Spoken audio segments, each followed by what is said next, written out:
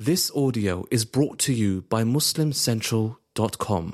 The angels who love the recitation of the Quran, the angels who love Tawbah, the angels who love charity, the angels who love supplication, the angels who love congregations.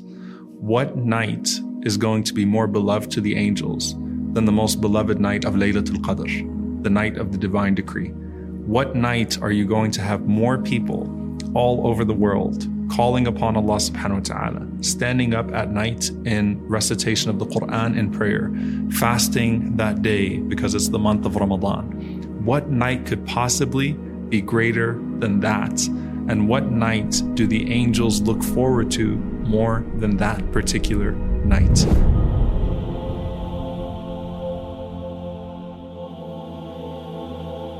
The Prophet ﷺ, he talked about how many angels actually come down that night. And one of the signs of Laylatul Qadr is that the amount of the descent of angels on that night is that they would literally steal the rays of the sun, the amount of light that comes. And one of the reasons why it's called Laylatul Qadr, the night of constriction, is because the angels fill up the heavens. And there is so much of the traffic of the angels between the heavens and the earth that they filled it all up, carrying those praises to Allah subhanahu wa ta'ala.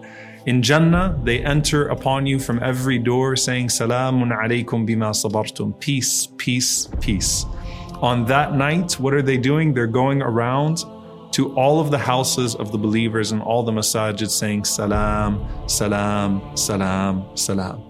There is nothing more heaven-like than that night when the people are standing up in admiration and praise and glory of their Lord, and the malaika recognize that. The Prophet ﷺ, he said that on that night there are more angels that come to the earth min adad al-hasa, than rocks that are on the earth. If you were to take every single rock on the earth, every stone, and count it, the angels outnumber them on that night of Laylatul Qadr.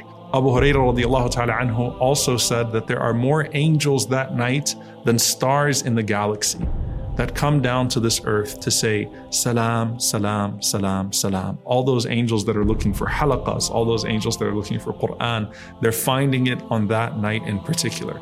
And amongst them, تَنَزَّلُ الْمَلَائِكَةُ وَالْرُوحُ فِيهَا. Amongst them is none other than Jibreel alayhi salam, the one who brought the Quran to the Prophet ﷺ on that night, comes down every single night to commemorate it on that night. But instead of descending upon the Prophet ﷺ to reveal it to him, he's descending upon us as we recite it. And I want you to think about that hadith where Khadija radiallahu anha was in the home and Jibreel alayhi salam told the Prophet ﷺ to give her my salam, give her salam from her Lord, وَأَقْرِئْهَا مِنِّي السَّلَامِ, and give her salam from me. And to realize that while you can never be like the Prophet ﷺ and have the Quran revealed to you, but you could be one of those people who doesn't just have any angel come to your home, who doesn't just have a bunch of angels surround your house and your Quran. What if it's your home? What if it's your salah? What if it's your place that Jibreel alayhi salam comes to particularly convey to you salam, the way that he conveyed salam to Khadija radiallahu anha through the Prophet ﷺ, except this time coming to you to convey salam as Allah subhanahu wa ta'ala sends him there. So don't just think about having any recitation of the Quran. Don't just think about having any dua. Make it spectacular. And don't discount the idea that maybe, just maybe, Jibreel alayhi salam would come to your house to convey salam.